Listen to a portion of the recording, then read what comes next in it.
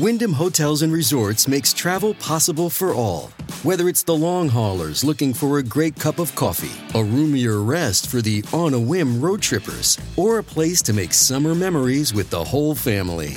No matter who you are, where you're going, or why, with 24 trusted brands to choose from like La Quinta, Days Inn, and Super 8, your Wyndham is waiting. Get the lowest price at WyndhamHotels.com. Restrictions apply. Visit website for more details.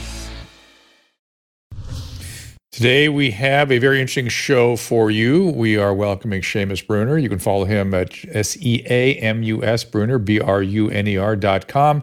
Also at Seamus Bruner on Twitter and Instagram. His book is Controligarchs, Exposing the Billionaire Class and Their Secret Deals. We're going to talk about globalism. There is that Controligarch cover. He has been the director of research, Seamus has, at the Government Accountability Institute, and author of other best-selling books, Compromised and Fallout. We've got a lot to get into today. We have, of course, with us Dr. Kelly Victory. So let's get right to it after this. Our laws, as it pertains to substances, are draconian and bizarre. The psychopaths start this way. He was an alcoholic because of social media and pornography, PTSD, love addiction, fentanyl and heroin. Ridiculous.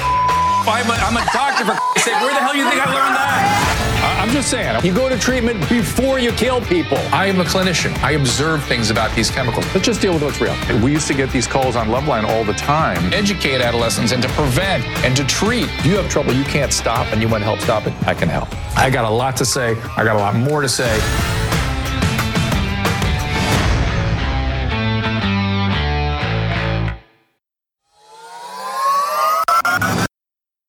I think everyone knows the next medical crisis could be just around the corner, whether it comes in the form of another pandemic or something much more routine like a tick bite. You and your family need to be prepared. That's where the Wellness Company comes in. You know the Wellness Company. We have their physicians on like Dr. McCullough frequently. The Wellness Company and their doctors are medical professionals you can trust. And their new medical emergency kits are the gold standard when it comes to keeping you safe and healthy. It's a safety net. It's an insurance policy. Yeah, absolutely. That you hope you're not going to need, but if you need it, you sure as heck are going to wish you had it if you need it. Be ready for anything. This medical emergency kit contains an assortment of life-saving medications, including ivermectin, Z-Pak. The medical emergency kit provides a guidebook to aid in the safe use of all these life-saving medications. From anthrax to tick bites to COVID-19, the Wellness Company's medical emergency kit is exactly what you need to have on hand to be prepared. Rest assured, knowing that you have emergency antibiotics, antivirals, and antiparasitics on hand to help you and your family stay safe from whatever life throws at you next. Go to drdrew.com/TWC. That is drdrew.com/TWC to get 10% off today. Just click on that link. So as I said, you can follow Seamus at SeamusBruner.com. Also, Seamus Bruner on Twitter, SeamusBruner. And the book, let's throw that up there one more time. It is Controligarchs. And I don't know if you all have noticed what I've noticed, but there seems to be a certain class of, certainly of politicians these days that seems to get off, for lack of a better way of describing it, on controlling other people's lives. I don't understand that impulse. I certainly don't understand people's willingness or desire to comply with that. That is the most anathema impulse in my body. But it seems like COVID taught us that a lot of people do seem to like that that controlling kind of influence in their life. So please welcome Seamus Bruner. Dr. Drew, it's such a pleasure to be with you. Pleasure to have you. I'm sorry we had a little technical problem getting going here. You hear me okay? Everything sounds good? Looks good? Everything sounds great. All right, great. So just first, let's start with the book. What would we learn reading the book? What led to your desire to tell this story? What did you notice? How did you get to this place where you felt, I got to write a book about this? Well, at the Government Accountability Institute, we follow the money. That is our motto around here. And we usually are following it to the politicians, and we exposed insider trading in Congress. We've exposed the Clintons and the Bushes and the Bidens by following the money. But I thought to myself, especially through the pandemic, why not follow it all the way to the top? A lot of times it feels like our politicians are sort of just puppets exerting the will of a more powerful group. And sure enough, the pandemic proved that. I mean, with Bill Gates, who's not a doctor at all, somehow assuming the role of global health expert and then trying out these, middle of the pandemic mandates, it was too much. And so you hear it all the time. The pandemic is over. COVID's over. Why are we talking about COVID? The reason I did this book is because COVID was just a blueprint for the future.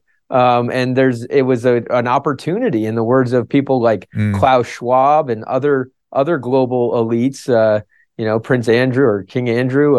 It was an opportunity. And sure enough, we followed the money. We saw that people like Bill Gates and Mark Zuckerberg. I mean, Mark Zuckerberg almost doubled his net worth. He's now worth close to $120 billion.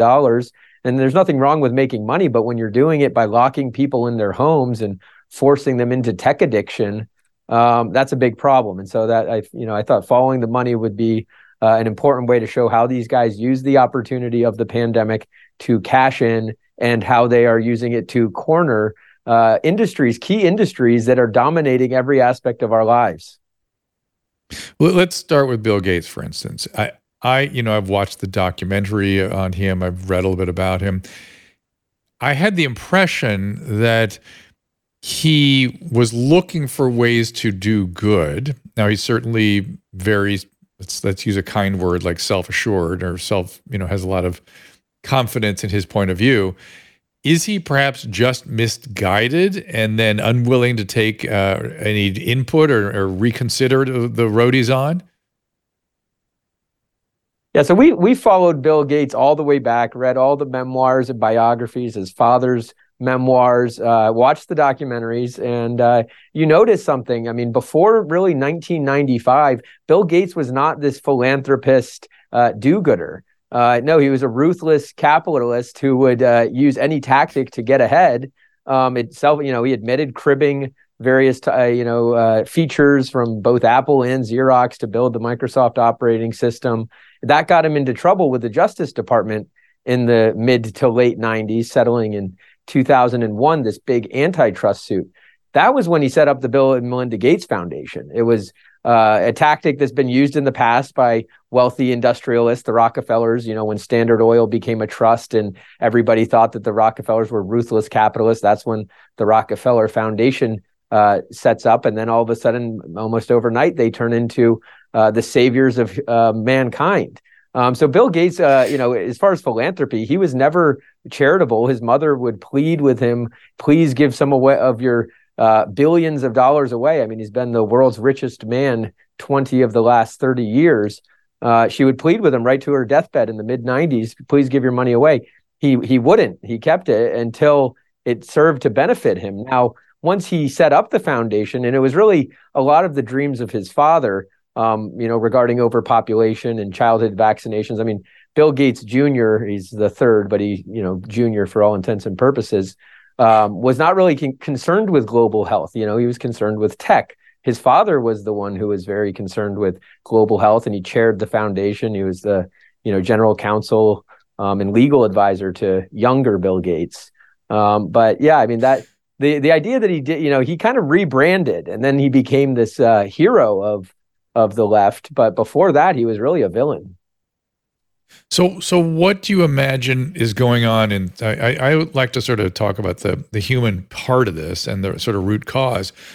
What do you imagine is going on in his head? Is he really just, is it a kind of a narcissism where he has to continue to impact the world in ways that he feels good about?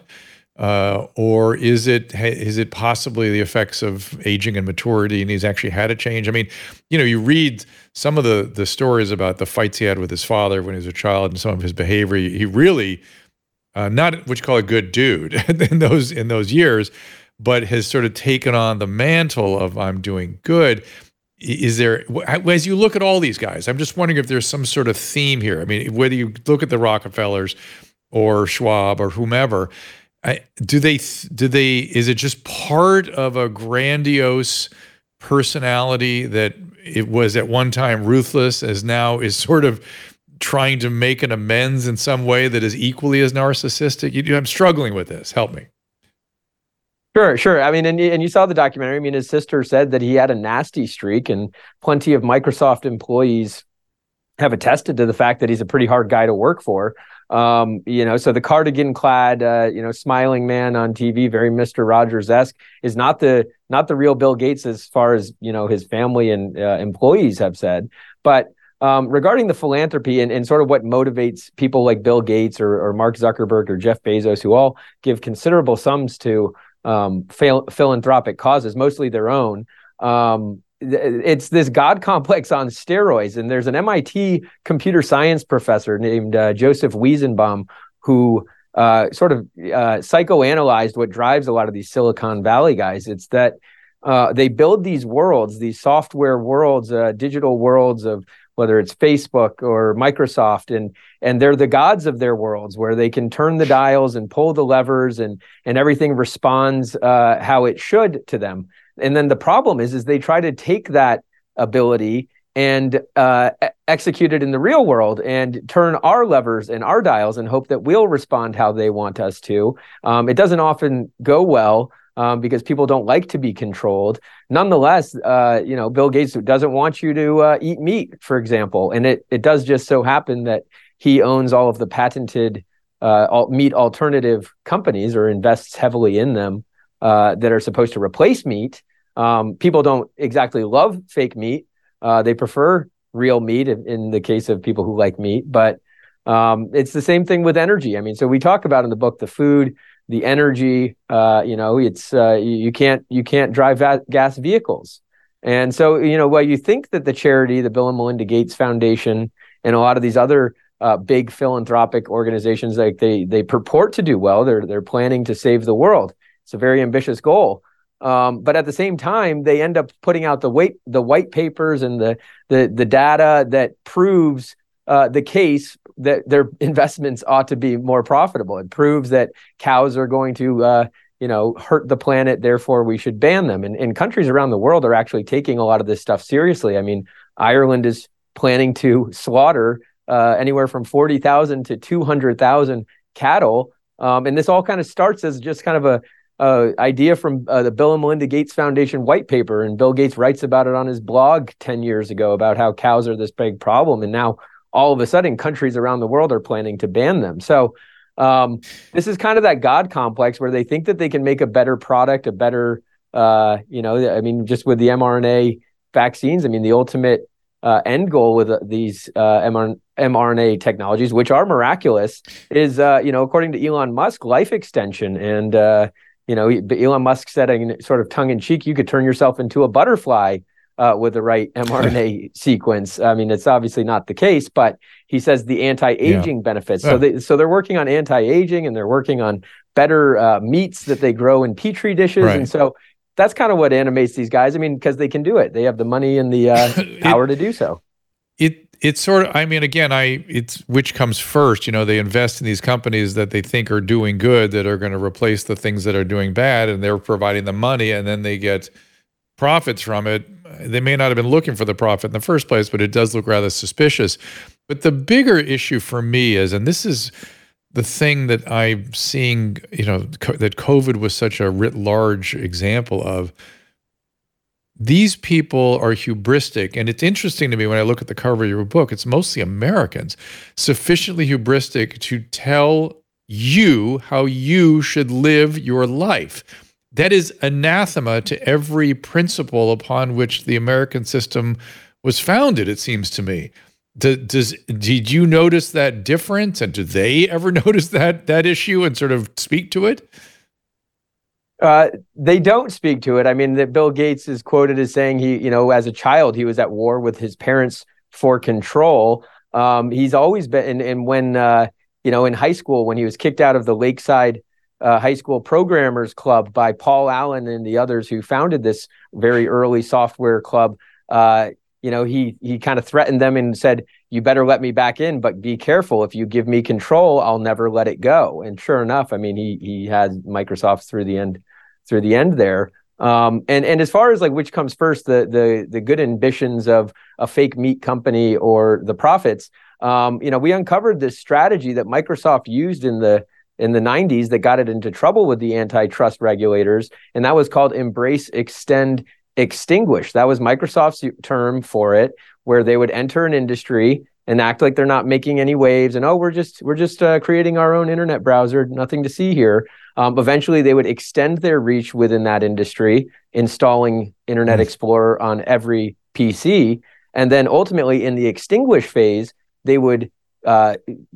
quote, cut off the air supply, Microsoft executives term, to the competitor Netscape. And so that was a huge problem. Well, that embrace, extend, extinguish strategy seems to be playing out. I mean, with the food control situation where he just starts buying up some land and says, oh, nothing, I'm just kind of diversifying my assets, buys up some of these alternative protein companies. I mean, a very early angel investor in Beyond Meats, Impossible Foods, the fertilizer companies as well, these synthetic fertilizer companies, kind of joint ventures with Bayer, Monsanto. And it's really all about the patents and the intellectual property. It's not so much about saving the planet. It's that these new technologies, the fertilizers, the fake meats, and the new technologies for agriculture, they're all patented. And the family-owned farms, they can't afford to comply with the regulations. So we're really seeing the extinguish phase right now. If you ask ask any farmer how hard it is to run their business for a profit, it's very hard. I get it. And finally, before we bring Dr. Victory in here, the relationship with Epstein is kind of an interesting chapter here. Sure. So that really kicks off around 2011. Bill Gates is the Bill and Melinda Gates Foundation is teaming up with J.P. Morgan, one of the largest banks, of course, to set up this global health investment fund. And the chief of investment banking at J.P. Morgan is a guy named James E. Staley. Now, Staley basically managed the Epstein client relationship at J.P. Morgan. Epstein was an incredibly valuable client for the bank. He brought in new clients. And in fact, J.P. Morgan has recently admitted that more than $1 billion in Epstein bank transfers passed through their accounts, through their wires, more or less marked for, quote, human trafficking. That's what JP Morgan called it in this trial. Now, they settled for close to $350 million with the victims of Jeffrey Epstein for basically, I mean, they settled to not admit guilt, but the accusation was that they facilitated the Epstein network. What does this have to do with Bill Gates? Well, Bill Gates is teamed up with JP Morgan on this global health investment fund, and Epstein wants a piece of it. He actually wanted to profit from it. He wanted to be brought in. And so James Staley, Jess Staley, introduces Epstein to Bill Gates. Well, they hit it off famously. The New York Times says many times, we don't have a total number on the number of times that Bill Gates and Jeffrey Epstein hung out, but we know that they had some shared interests, particularly in the fields of overpopulation. I mean, Bill Gates and Jeffrey Epstein sort of differ on their solutions to overpopulation. Epstein did not agree that saving many lives in the third world through the efforts like the Bill and Melinda Gates Foundation's efforts would help with overpopulation. You can kind of actually see, it seems counterintuitive that saving lives will help fix overpopulation. And that's a huge concern of Bill Gates. I mean, he's very open about it in his TED Talks, and the Earth is heading for 9 billion people, and we need to reduce that by 10 to 15%. But they shared that concern about overpopulation. They also shared concerns or shared interests in sort of genetic tinkering in CRISPR projects. And so that's kind of what they hit it off over, is this global health investment fund. Now that global health investment fund continued at long after Jeffrey Epstein's demise and was actually instrumental through the pandemic and helping find vaccines, et cetera. But yeah, we kind of dug deep into the relationship, and I think the most shocking thing about the whole thing is the JP Morgan bank transfers. I mean, if people are looking for an Epstein client list, JP Morgan surely has it. Wow. Stunning. And it's weird that no one has brought that up, but here we are. Well, we're going to take a little break here, and then I'm going to bring Dr. Kelly Victory in. I want to hear more about some of the guys on the cover of your book here. Is Soros on the cover of your book? I wouldn't recognize him necessarily. Is he there? Yes, he's over there on the right. He seems like a bit of a different bird to me compared to the rest. So we'll get into that, and we'll bring Dr. Kelly Victory in here just after this. If you're trying to figure out the right present for someone, you will not go wrong with gifting the most comfortable sheets, clothing, and accessories that your friends and family have ever felt. Of course, I'm talking about Cozy Earth. Cozy Earth has the softest and most comfortable sheets, blankets, towels, PJs, joggers, and more, guaranteed. Susan and I love them. In fact, we still have Cozy Earth sheets on our bed. I slept in them last night. I was thinking of how great they were. And look at this. I'm wearing one of their super comfortable t-shirts right now. I just can't get enough of Cozy Earth. Their sheets are durable, machine washable, and come with a 10-year warranty against defects. So no surprise that Cozy Earth's brand has been featured on Oprah's favorite things for 5 years in a row. Whether it's their luxury pajamas, super soft bedding, loungewear, or plush bath towels, you will love shopping and gift giving at Cozy Earth. Here's my gift to you this holiday season. Go to CozyEarth.com, enter code DREW to save 40%. That's CozyEarth.com with code DREW.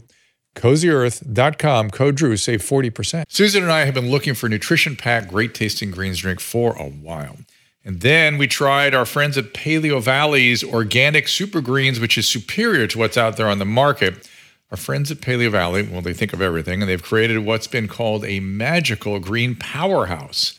All three delicious varieties, pure unflavored, strawberry lemonade, and tropical, contain 23 certified organic, antioxidant-rich superfoods, including the highest quality spirulina.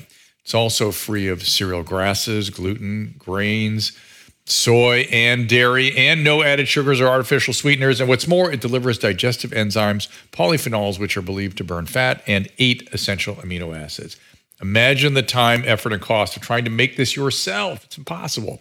Head on over to drdrew.com/paleovalley, and you will get 15% off your first order. All the great products they have there, 15% off at drdrew.com/paleo, P-A-L-E-O. Thanksgiving is almost here, which means it's time for the best Genucel sale of the year. Just in time for the holidays, save over 60% off both of our personally tailored Genucel skincare packages at Genucel.com/Drew, so you can look your very best at all of your Thanksgiving gatherings. Look 10, 15, 20 years younger, guaranteed, with the best natural skincare anywhere. Take advantage of Genucel's best sale of the year and say goodbye to fine lines, crow's feet, puffiness, and dark spots. The Genucel experience is like no other, but don't take my word for it. You will look and feel your absolute best or your money back, no questions asked. So for results in 12 hours or less, Genucel's immediate effects is included for free. Plus, if you go to Genucel.com/Drew now, you'll get a free upgrade to priority shipping. That is Genucel.com/Drew, Genucel.com/Drew. Some platforms have banned the discussion of controversial topics. If this episode ends here, the rest of the show is available at drdrew.tv. There's nothing in medicine that doesn't boil down to a risk-benefit calculation. It is the mandate of public health to consider the impact of any particular mitigation scheme on the entire population. This is uncharted territory, Drew. This, yet again, is uncharted territory, Kelly. I welcome you to the program and introduce you to Seamus Bruner. Hi, Seamus, really happy to have you here. Thanks for joining us. You and Drew covered a lot of real estate in that first segment, so I want to dial it back for a minute. Drew and I commonly disagree about things, although he's come far more to my side of the fence with regard to the pandemic debacle over the last couple of years. I pride myself on that. But let me set the record straight with regard to Bill Gates. Bill Gates was never altruistic. He is a narcissistic psychopath with a control fetish. And I say that as somebody who was a psychologist before I was a trauma expert. So before I became a physician. So as a psychologist, I can tell you, he is a card-carrying psychopath, truly, or sociopath is actually probably a better word, because he has no remorse at all for the ill that he does. And then I will also say, with regard to philanthropy, for all of them, I don't care if it's George Soros or Bill Gates or Zuckerberg or any of them. By the way, I love your word, control oligarch. Fabulous word. It's my new favorite word of the year. But when it comes to philanthropy, I can say, as somebody who grew up in a Catholic Jesuit household, it's only philanthropy really if it hurts, if it's painful, if it causes you something. For me to make a $5,000 donation to something that's a painful for me. It's a significant amount of my disposable income. For Klaus Schwab or Bill Gates or those to contribute, to gift, if you will, the amount of money they have, there's a sofa change to them. Okay. They are only parting with as much money as it does not cause them even a blink of the eye. So I have no respect on that regard for any of them. What I want to pick your brain about for a minute here to start with, Seamus, is I look at the cover of your book and we've got George Soros, who I think is 93, Klaus Schwab, I think is 85, Bill Gates is somewhere around 68, Zuckerberg, I think is 39. You're talking about, decades expanse of people who made it to the cover of the book. Talk about, how does this group, what is it? Is it just money that binds them? What is it that made this group the control oligarchs? That's such a great question. It is, of course, their desire to control your life, many aspects of it, and they all are to varying degrees, control freaks like that, but they're not all the same. I mean, Jeff Bezos is certainly more, or at least historically was on the more libertarian side, and so was Mark Zuckerberg. But then you can kind of see as time progresses and, they get involved with these elite global institutions like the World Economic Forum, that they sort of bend to that angle and get an elite worldview, and the peasants do need to be controlled. I traced it all the way back. And it's probably best to start with the Club of Rome and the World Economic Forum. They were founded as more or less sister organizations, and they were founded to promote this work called the limits to growth. And the limits to growth has since been roundly debunked. It was faulty computer modeling, like the hockey stick graph, famous hockey stick graph.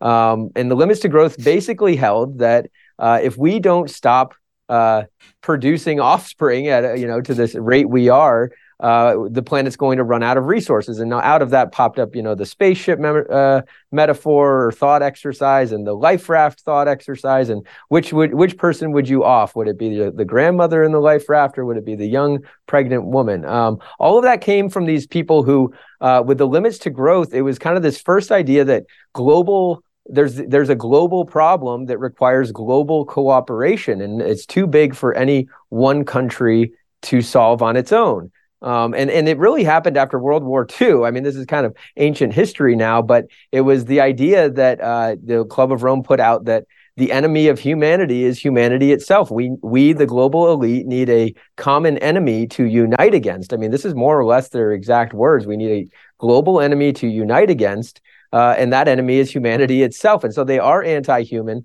most of them. They do believe that, overpopulation kind of became a toxic brand. It's like, what do you do about overpopulation?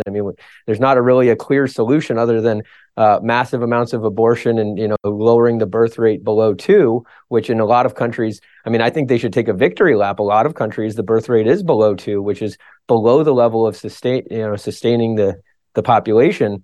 But moving forward, they got kind of settle on, and this is the World Economic Forum, Klaus Schwab, they settle on global cooling, then they settle on global warming. Eventually, they arrive at climate change, which is sort of perfect because the climate is always changing, and every weather event can be climate change. Reuters recently reported that a lightning strike was climate change, and next volcanoes will be climate change. So climate change is perfect in the sense that the world needs to come together. The population needs to cough up a ton of money, over $1 trillion, collectively in the Western countries, to solve the problem of climate change. Now, the problem with it is people kind of have shrugged collectively about climate change. Tragically, I don't really I don't take a position on whether the Earth is getting warmer or anthropogenic or what have you. But just that the elite interests seem to get very wealthy by trying to solve these global problems. And then comes the pandemic, and so the pandemic was again this ultimate opportunity, as Klaus Schwab said in his Great Reset address. It's the ultimate opportunity to reorder the world, to essentially abolish free market capitalism. They ultimately want to get to a system of no private property ownership. They say very openly and sort of famously, you will own nothing and you'll be happy. And they all subscribe to that. Because, I'm clearly swimming in your pond, not mine. But as I look at this, it seems to me that the common theme is control, and that money is just table stakes. That it's not that these people all came together because they are wealthy. They all come together because they have a perverse and psychopathic desire to have control over others in a way that is not normal. And it's only the fact that they happen to be wealthy that has allowed them to get there. That other people who have that desire, and they probably are out there, don't have the kind of money that allows them to play in this elite group. Am I wrong on that? It's actually, but before you answer, Seamus, I got to jump in and just say, Kelly, as a psychologist, I wonder if you could dig a little into that. Before Seamus answers, yourself dig into that, because it actually is confusing to me, and for me, confusion is one of my defense strategies. I know that right behind confusion is rage or disbelief or something like that. But I literally look at these guys and go, why would control be telling another person how they should live their life? Not only is it anathema to the principles that I thought this country was founded on, it feels alien to every shred of my being. So just if you wouldn't mind, just what kind of person, you said psychopath and sociopath and whatnot, and in my world, they use control just to get what they want. But it feels like this is kind of a whole spectrum of people that like control for a variety of reasons. So I want you to speak to it before Seamus does. It is the pathology of wanting control. And I would say that although people, I think, incorrectly use the word God complex about people like Bill Gates, he doesn't have a God complex. He is God's competitor. He is Satan. He is the Antichrist. He doesn't think he's God. He thinks he's better than God. He's above God. These people are godless. They are, to a person, atheist.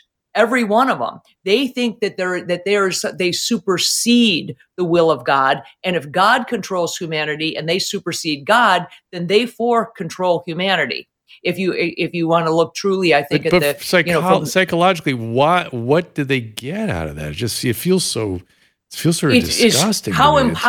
Well, disgusting to you, but how incredibly empowering. If you believe that you are above all, that is incredibly empowering. It is narcissism on steroids, if you will. Right. It's taking narcissism to the level where it is absolutely, deadly. There's nothing that they would stop at. And the only thing I think of that from a fictional depiction got close to that would be something like The Hunger Games, that movie, that concept, where you have a group of people who, for their own amusement, it really is only because they love the fact that they feel so incredibly superior to you. You will eat bugs, you will wear nothing, you will have nothing, and you will be happy with whatever crumbs we throw to the peasants. It is on steroids. It's narcissism on steroids in my estimation. Yeah. But I want to hear, Seamus, do you think that am I off base when I say that control is the theme and money is the table stakes? No, I mean, at this point, they're going to live the billionaire lifestyle forever. I mean, even if they give away half or 80 to 90% of their incomes, they will be living, several of them own private islands, and they all have private jets, or Jeff Bezos has a 450-foot yacht, which is, and I'm not anti-capitalist. I'm all for people making money. We're capitalists at the Government Accountability Institute, but it is that control through line that connects a lot of these guys. And for Dr. Drew, I would encourage you to look at the epigraph quotes at the top of the chapter. I mean, in the Soros chapter, there's a great quote, and it took a lot of time to verify some of these quotes because you kind of hear them and you see them on memes, and you're like, is this a real quote? This couldn't be a real quote. Sure enough, George Soros has a quote that he talks about. He has powerful messianic fantasies. He fancies himself a god. He straight up admits it. The LA Times quoted him on it. Yeah, right. Yeah. Read the chapter 6 epigraph quote from George Soros. And then, everybody's heard from Henry Kissinger, who is Klaus Schwab's mentor. Power is the ultimate aphrodisiac. And then, in terms of whether or not, they love the values of America, I mean, they certainly, you think that they would be a little more grateful for the values of America that turned them into such fabulously wealthy individuals. But David Rockefeller, I mean, chapter 1, who is really the control oligarch prototype, he's got a great quote. I mean, I changed the word cabal to club because certain people didn't want it to sound too conspiratorial. But in his memoirs, published 2002, David Rockefeller more or less says, some people believe that my family and I are part of some secret cabal working against the interests of the United States, trying to overthrow the United States for a one world type situation. If that's the charge, I mean, this is verbatim. If that's the charge, I am guilty of it and I am proud of it.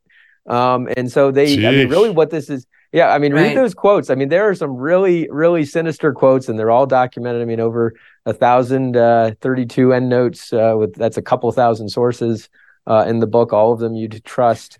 But that's really what unites them, is that they want to transfer power and control from the people, from individual countries to globalist institutions like the World Economic Forum. The UN is really a subset. I mean, the politicians act after the think tanks and NGOs devise the game plans.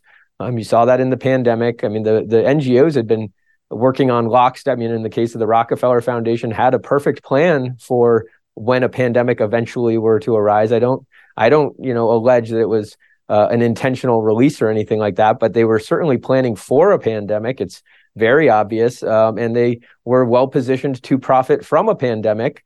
And so the Rockefeller Foundation had the lockstep exercise. And what you notice in the Event 201 exercise, just weeks before COVID pandemic began, what you notice is like the whole response to the pandemic is about control. You must control the information. Right. I mean, they perfectly predicted that there would be misinformation spreading like wildfire, and it's very critical to have just one central voice of authority. That would be Dr. Fauci, which Bill Gates has been funding him for 20 plus years, or funding NIH programs to the tune of $3+ billion. So, I mean, Dr. Fauci kind of goes to Xanadu 2.0 in Seattle in the late 90s, when the Bill and Melinda Gates Foundation is really getting set up. And that's when Bill Gates promises to shower Fauci's pet priorities with Gates Foundation cash. And from then on, Fauci is under Bill Gates in a way, in that sense. So, they want to transfer the power from nations to global organizations that are unelected and therefore unaccountable. Nobody's elected Klaus Schwab or George Soros or Bill Gates. I mean, nobody elected him. And when they're unelected, they're unaccountable, which is awfully convenient for them.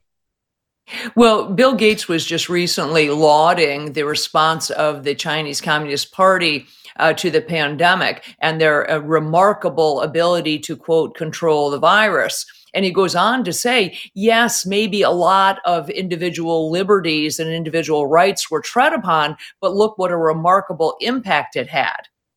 Reed, here's the bottom line. Reed, that's what it takes to actually manage a public health crisis, is treading on and removing and essentially disregarding people's civil liberties. So if you have any question about whether or not he supports the values of the United States, it's clearly no, because he would absolutely get rid of the Bill of Rights and the Constitution if there's any public health crisis that they have determined as a public health crisis, which is part of the reason this WHO treaty or these amendments to the WHO with regard to the pandemic are so scary. Again, Seamus, we're talking about completely unelected individuals at the WHO. That is the long arm of the Chinese Communist Party. They clearly duck march to whatever the WEF says, and they're all in cahoots together. So I guess the next question for you, from my perspective, is, what is going to happen next? You clearly have done the deep dive on these as people as individuals, and certainly their connections to one another. Where is this going? We know they're going to have another pandemic. They've got something else planned. Pandemics, by the way, are so, I'm a mass casualty specialist. It's hard to get people really fearful over something like climate change. It's just too slow. It's just too, it's hard to get people really jazzed up even about gun violence. It's a dozen people here, a dozen people there. But a pandemic's awesome because that strikes fear into the masses. So it's such a great way to get control. What from your purview do you think is going to happen next? What's next on the hit parade? Well, I'll just tell you what they tell us is going to happen next. I mean, there's this World Economic Forum visionary, Yuval Noah Harari is the author of *Sapiens*. He's lauded, his 30 million copies of his books have been sold worldwide. He's kind of this brilliant thinker. President Obama praised him. Mark Zuckerberg loves his work. Bill Gates loves his work. And he hedges his statements where he's saying, I'm not saying this is good or bad, but you can tell that he's sort of excited. I mean, so I'll give you an example of one of his quotes. He says, COVID, and exactly to your point, Kelly, right? Exactly to your point. He says that COVID was critical because COVID was what allowed people to accept total biometric surveillance. That's more or less a verbatim quote. And he says, the tracking and the tracing and the contact tracing and the jabbing and the swabbing, that got people to accept not just what's going on above your skin, what's going on under your skin. And so he talks about microchips and all this stuff. I'm not saying that you're going to get microchipped. I don't say anything like that in the book, but they're working on patents like that. The other things they're working on, digital ID. Just earlier this month, the Bill and Melinda Gates Foundation with the United Nations hosted an event called Digital ID 50 in 50 event in 5 event, which is 50 countries within 5 years will be rolling out digital ID regimes. And it's kind of sold as, oh, well, this will be super convenient for you. But it's I don't really have a problem pulling out my driver's license. I'm not sure why there needs to be a centralized database that kind of tracks all of the things that you're doing. And we saw, and I thought going into this, you hear all these conspiracy theories, it's in, what's real, what's not. That was the point of this book, is to separate the facts from the fiction. Everybody remembers during the pandemic what a ID looks like, a vaccine passport. In New York City, you couldn't go into restaurants, you couldn't socialize, you couldn't go to events without one. It's the same thing. And so really the end game is a system much like China. They all praise China, as you mentioned. Klaus Schwab praises China's COVID response. They use euphemism terms like efficiency or their ability to mobilize. But ultimately, they love this system of state-run capitalism. Klaus Schwab calls it stakeholder capitalism. He said that the COVID opportunity was an opportunity to implement stakeholder capitalism, which is this sort of hybrid of communism and capitalism with digital IDs, and they're pushing central bank digital currencies. The IMF just announced earlier this month that they're working very hard to push CBDCs. The Atlantic Council, I mean, these are big, serious organizations. It's not me saying this. This is what they're saying. The Atlantic Council says the momentum behind CBDCs heading into 2024 remains strong. CBDCs, I mean, there's many critics of CBDCs, people much savvier than I in finance terms. I mean, the head of one of the Federal Reserve branches says there is absolutely no reason that we need a central bank digital currency unless you want to be like China or like the Trudeau government with the Canadian truckers and freezing people's accounts if they're dissidents. It's just total unprecedented control. And then, I mean, finally, I'll just say this AI thing. I mean, you always thought about artificial intelligence and robots as this faraway sci-fi kind of future, and we'll know it when we get there. We're there. I mean, it's happening right now, all around you. It's going to lead to, according to Sam Altman, which no one would know AI better than he would. He's the OpenAI on again, off again CEO, creator of ChatGPT. He says anybody who thinks this isn't going to lead to wide scale job losses is sorely mistaken. There will be lots of job losses, which is then going to be used to usher in a UBI, universal basic income. That's how you'll kind of live your existence, is on a meager universal basic income. You'll be in these high-rise 15-minute cities or whatever, eating the alternative protein paste. Sounds delightful. Is there a kingpin to this cabal? As I said, Soros is 93 and Schwab is in his mid 80s. They unfortunately have an expiration date, one hopes. When that happens, is there a succession plan in place, or does there need to be? Is this thing now self-sustaining from your perspective? It appears self-sustaining. I mean, George Soros, there was some question over whether, and he would certainly be sort of a kingpin, but there, and David Rockefeller was certainly a kingpin, but he's moved on. There was some question whether George Soros would actually make it. I mean, you're right, he is 93. And so we were like, well, should we even put him on the cover of the book? He's kind of a dead horse.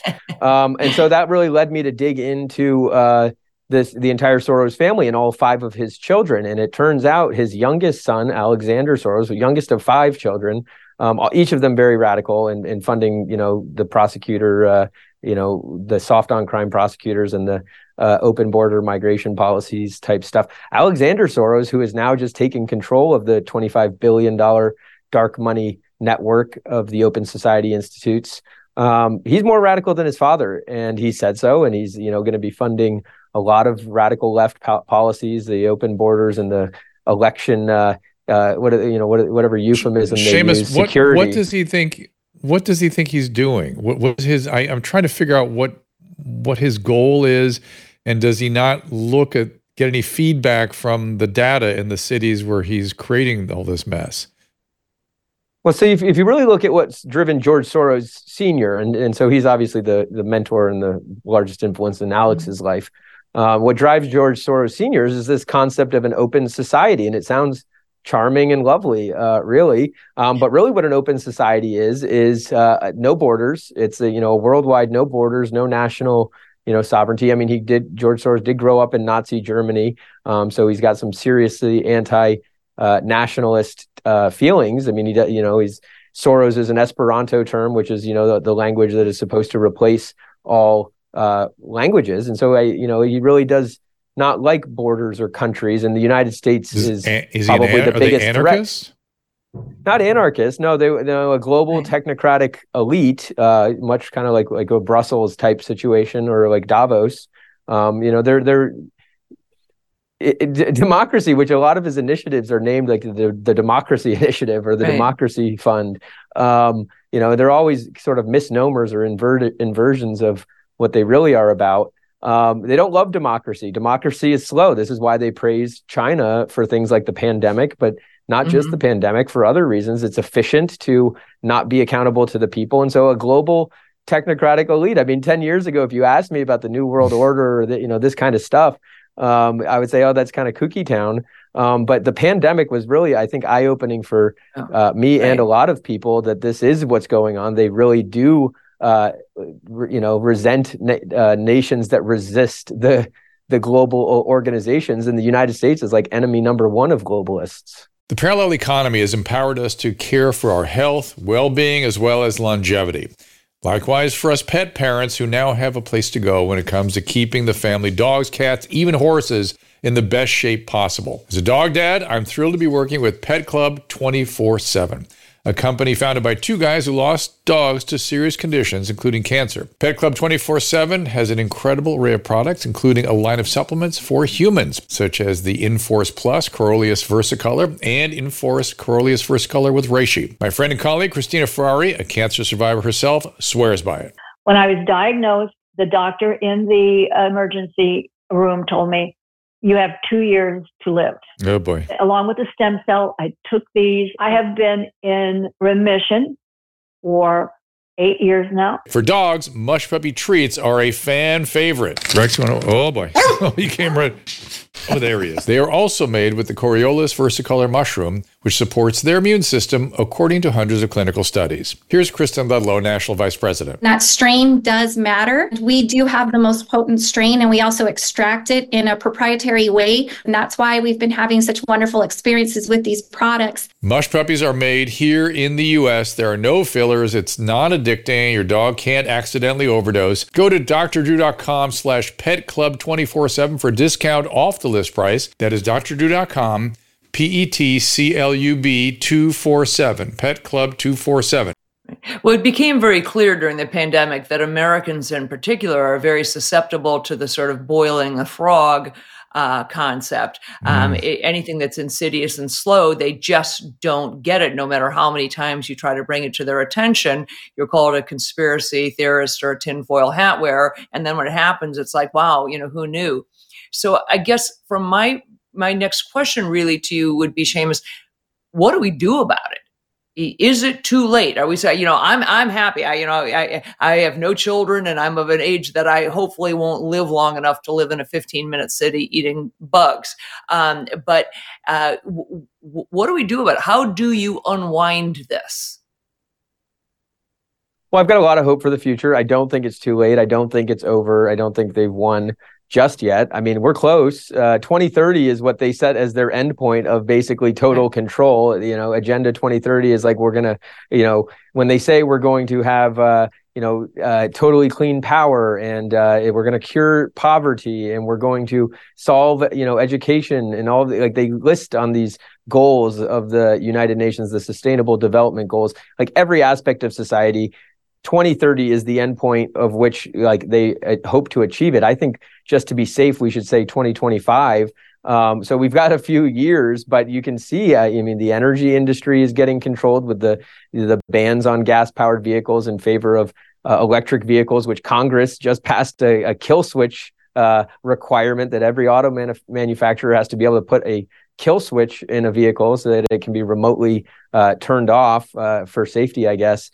But these things are all coming down the pike. The number one thing you can do is be well armed with the facts and know what's going on and share the facts, because you need to be able to articulate some of these things that are happening. I mean, it's not actually very hard to prove what's going on. There's every other day, as I'm going through this book launch, I'm like, wow, here's another story about digital ID or central bank digital currencies. I mean, and it's coming from mainstream outlets, so it's not really that fringe. The other thing I would say is that the solution to all of this globalism problems is local. All the solutions are at the local level, whether it's buying everything you can, as much as you can local, from your food to supporting your local businesses, getting rid of Amazon if you can. I know it's hard. I mean, the book's on Amazon. I wish it weren't, or wish it would be purchased from your local retailer.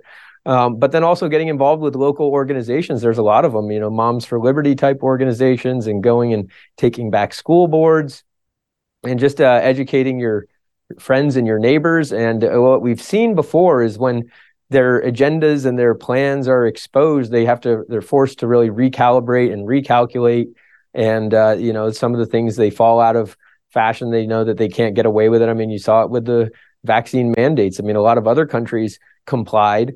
But the United States, a good number of people didn't. And now you look at the booster compliance, and it's down near zero. So eventually people, wake up and don't succumb to the pressures of the control oligarchs. But that requires a lot of spreading of information and sharing the facts.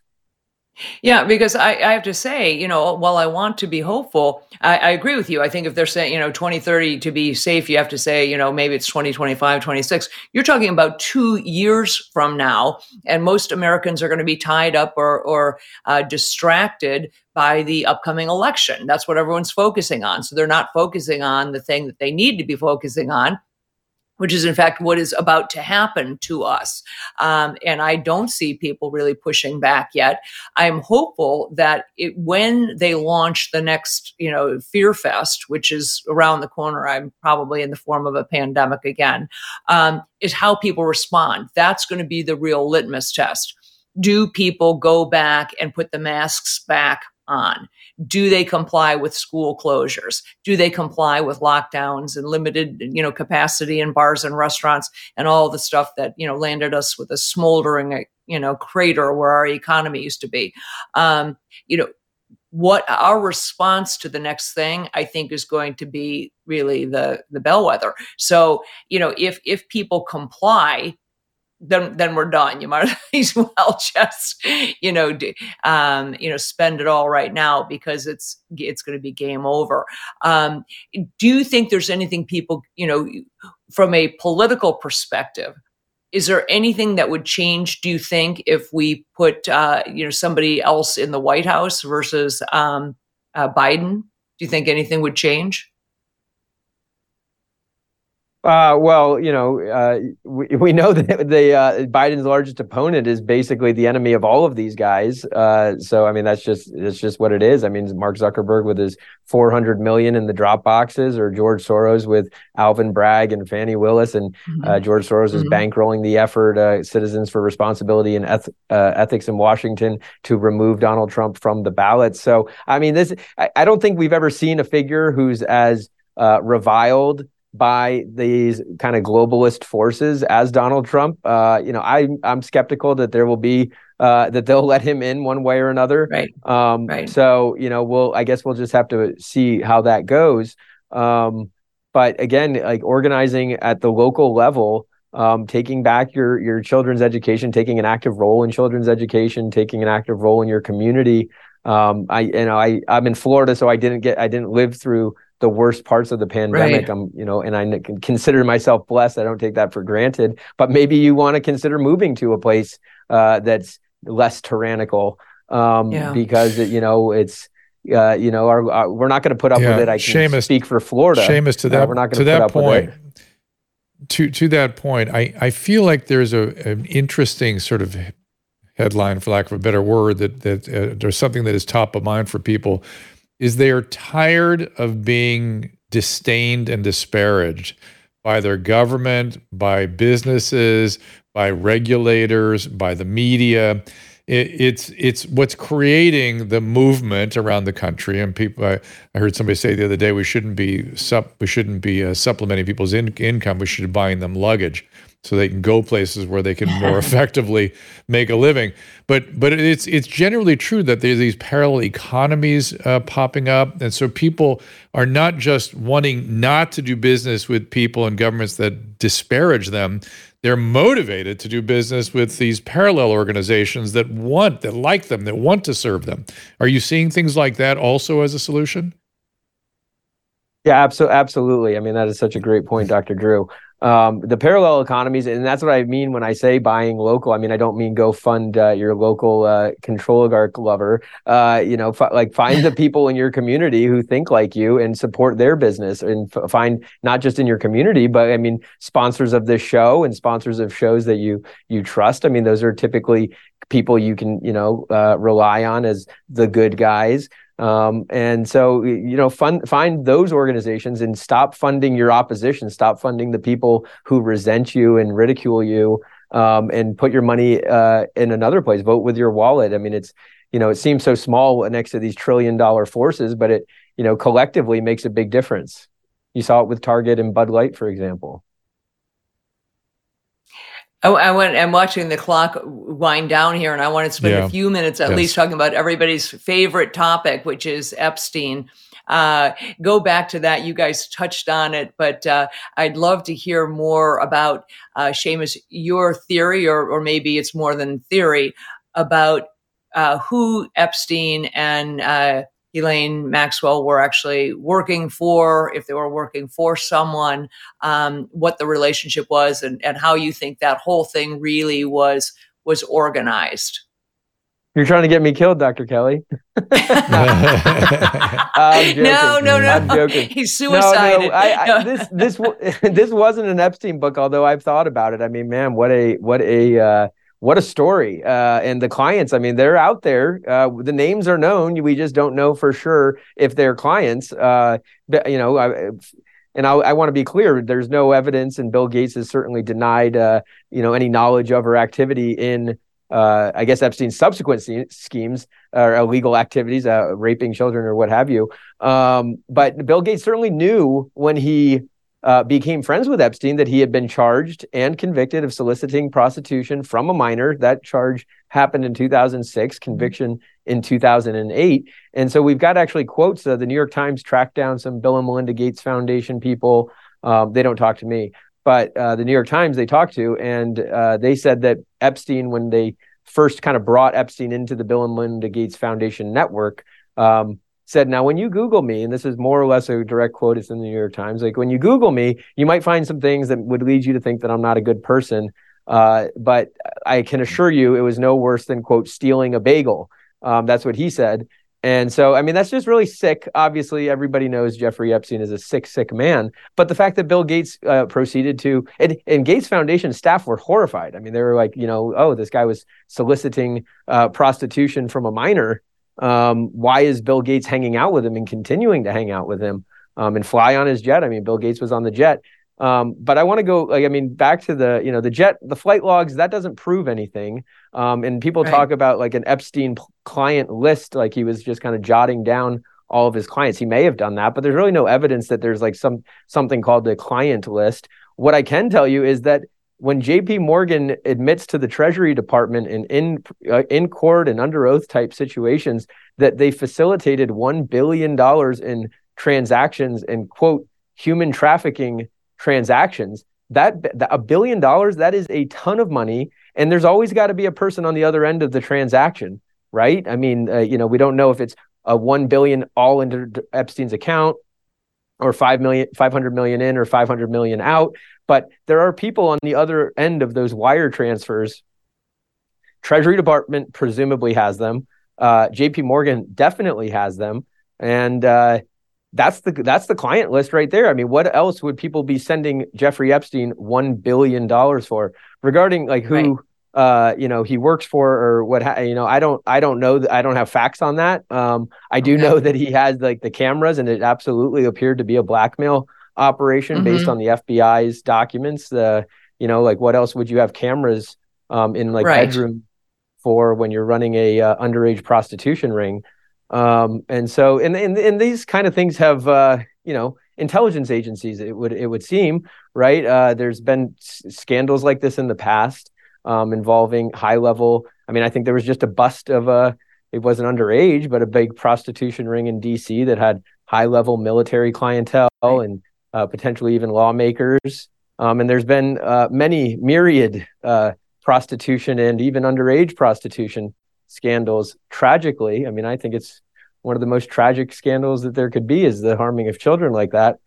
And so it's tragic. And JP Morgan has the clients. We should know who those are, and they need to be prosecuted. I mean, that's the thing is like you can't traffic humans to no one. So there are people on the receiving end, and they need to be brought to justice.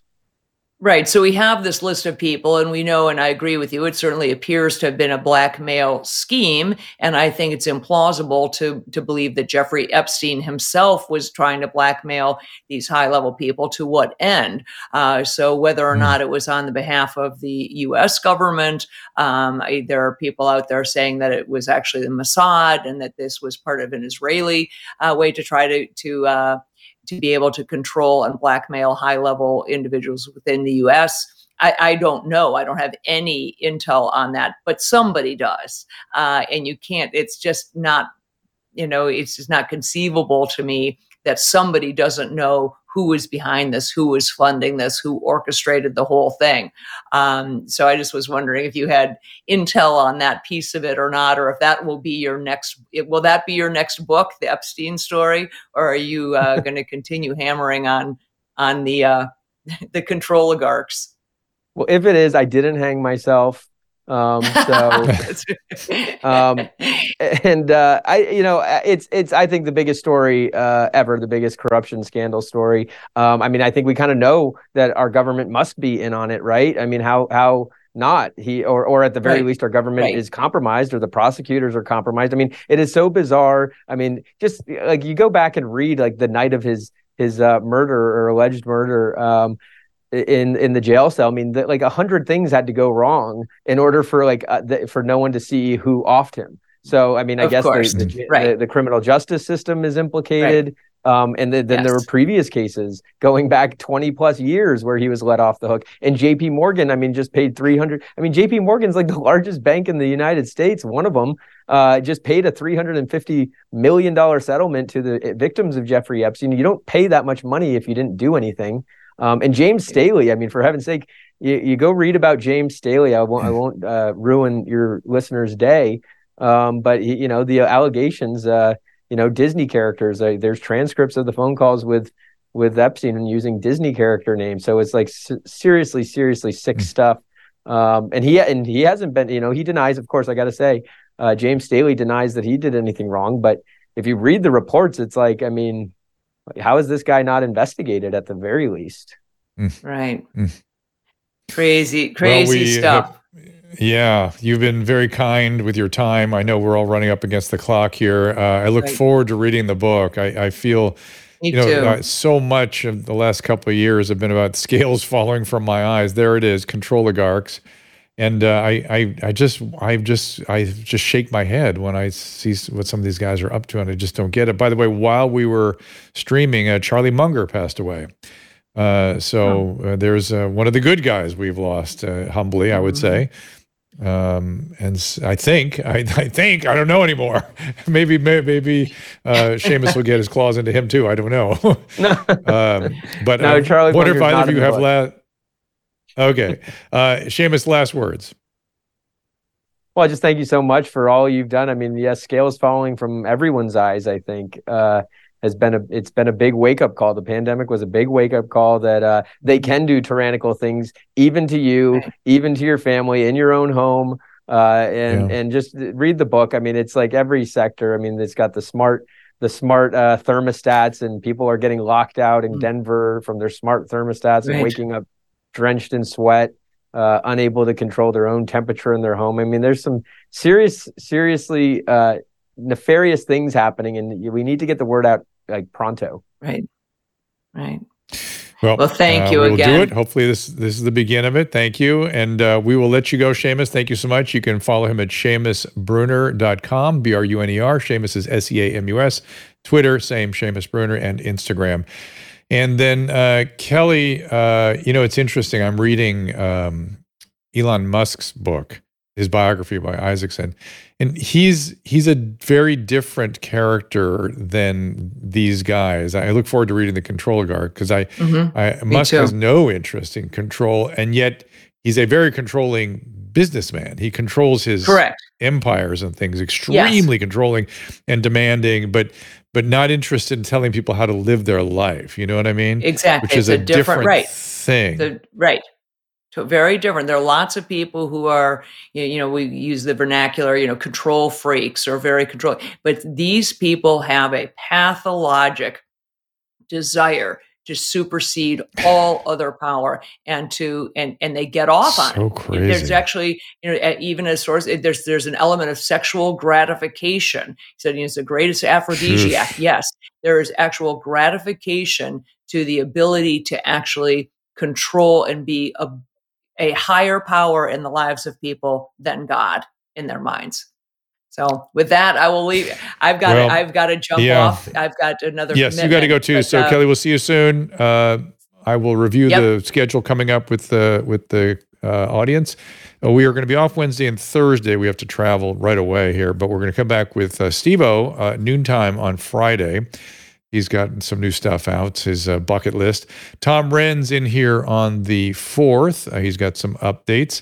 And then on Tuesday, next week, obviously, is a Monday, Tuesday, Wednesday, also scheduled a little bit different. Nicole Angemi, check out her Instagram, is Mrs._Angemi, I think is how she has her Instagram. She's a medical educator.